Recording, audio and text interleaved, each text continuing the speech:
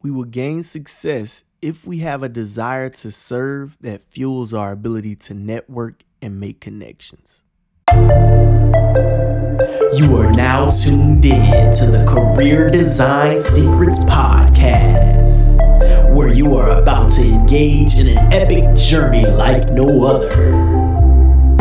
We're going to be talking career success, We talk about more than that. as well as entrepreneurship. Leadership development, professional development. So if you're ready to be transformed, Rockin' with strap the best. in Rockin' with as the your best. host Are now rockin' with the prepares best. to deliver Rockin' you with the best. Are bars. now rockin' with the best. Rockin' with the best. Okay. Rockin' with the best. Rockin' with the best. Let's get it. We going all in. Hope y'all telling y'all friends. Cause before it all in, we wanna see them all win. That's why I'm all up in your face. Drop new shows every day, showing you how to make a play. And we following the way. Christ is King. Yo, welcome back. This is episode 6 of the Career Design Secrets Podcast. I'm your host, Trey Wright. What's happening? So today we want to continue the discussion about customer service. I guess, kinda. This is going to be part 2. I just want to reiterate the fact that our value, our greatness in the world is attached, and not just even attached, is confined by our ability to serve and love our neighbor, to provide customer service. And today I really want to talk about this concept in the realm of networking, because I believe your desire to serve and to really genuinely help your neighbor is going to fuel your ability to network as a successful professional in your career or as a successful entrepreneur. So if you don't have this overwhelming desire that just is an on fire desire and want to serve and really just provide solutions for people and to help them out, you're not going to be successful in your career to a real great level. If you don't have this desire to provide excellent customer service, your business isn't going to be great.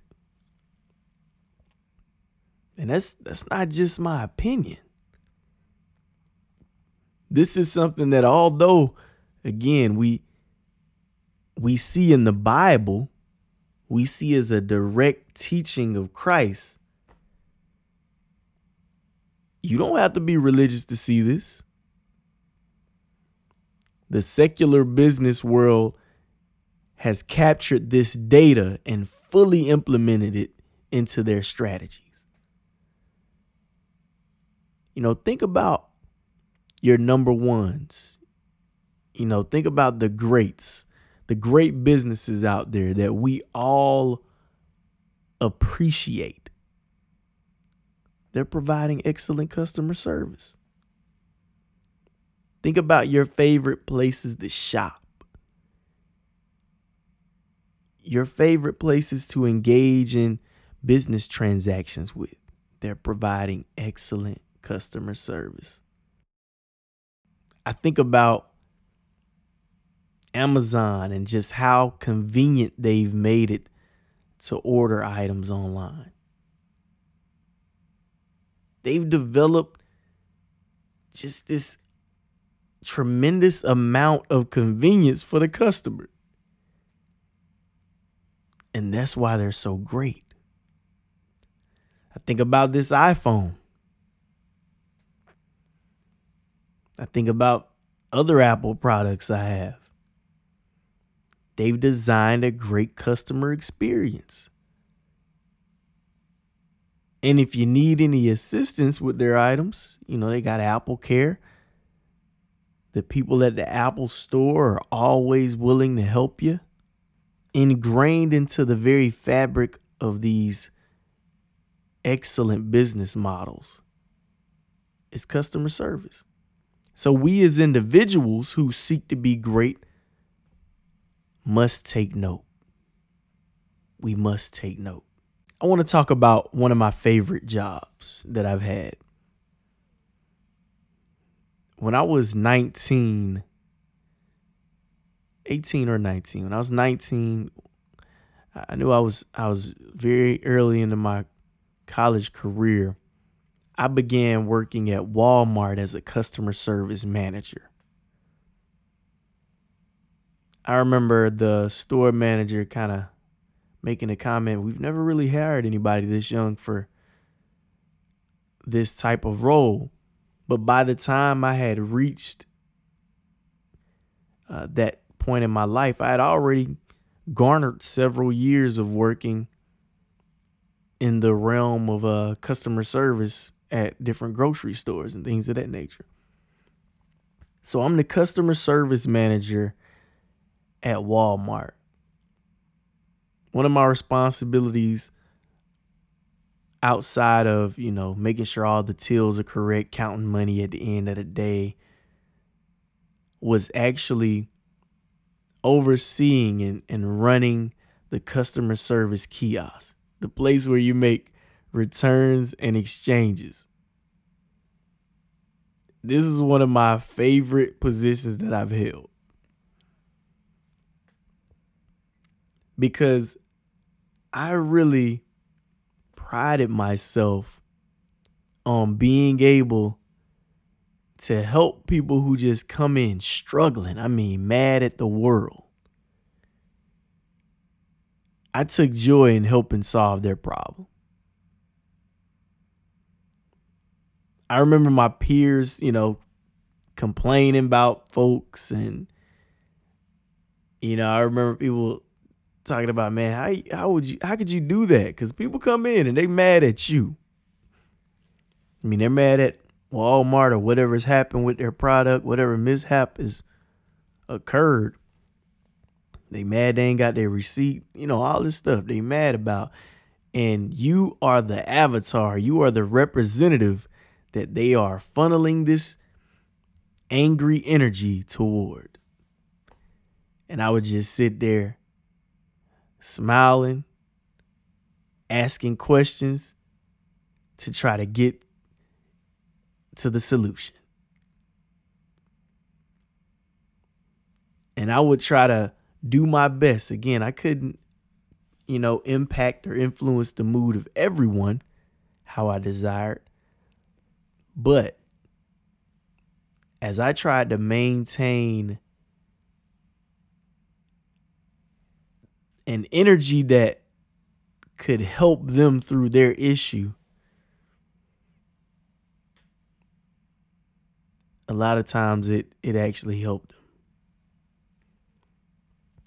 And again, I wasn't just smiling and cheesy while they're sitting there, fuming and mad.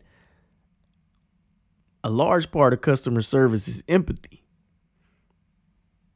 And being able to, in a sense, put yourself in the shoes of the customer. And there's books on this. Obviously, it's an aspect of emotional intelligence. But if you come to me fuming and mad about something, I'm immediately, asking why to better understand. And even though I may have been smiling when you first came up, naturally being empathetic and trying to get to the bottom of it, my brow is going to curl up a little bit too. My face is going to curl up a little bit too, not to reflect anger back to you, but because I'm now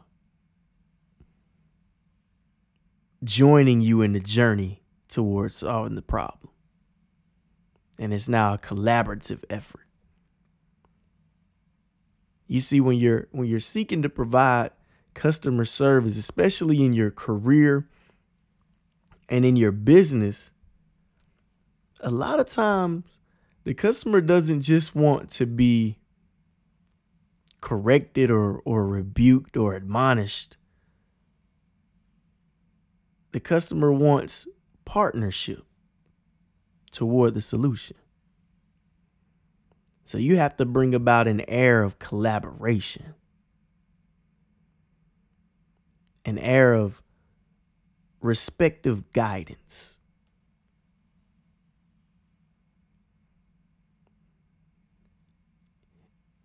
And this is what needs to fuel your ability to network and meet new people. Going out with a desire to help them get to the solution, to help them resolve the issues that they're dealing with. Because you simply want to treat others how you wish to be treated. You want them to be in a better place. So when you go up to a potential employer, or I like to think of them as business partners, and in general, just customers. When you go up to them, like you're introducing yourself, and you're doing it in such a way that you convey, I'm here to help. And it goes back to what we discussed in an earlier episode. Really asking people, man, what's your story? As they reveal their story and what their current state is, you may uncover opportunities to collaborate with them on their success. And that's a true gem and joy of being a servant. Peace. Yeah, that was the 6th episode of Career Design Secrets. Please go love your neighbor, cause you know that they need it. And if you think it's the bomb, you can go to Career Secrets. Man, I messed it up again. It's careerdesignsecrets.com. Join the academy, Career Design Academy. Man, I'm just trying to help you be great, man. I want to see you win. For real. All right. Peace. Love y'all.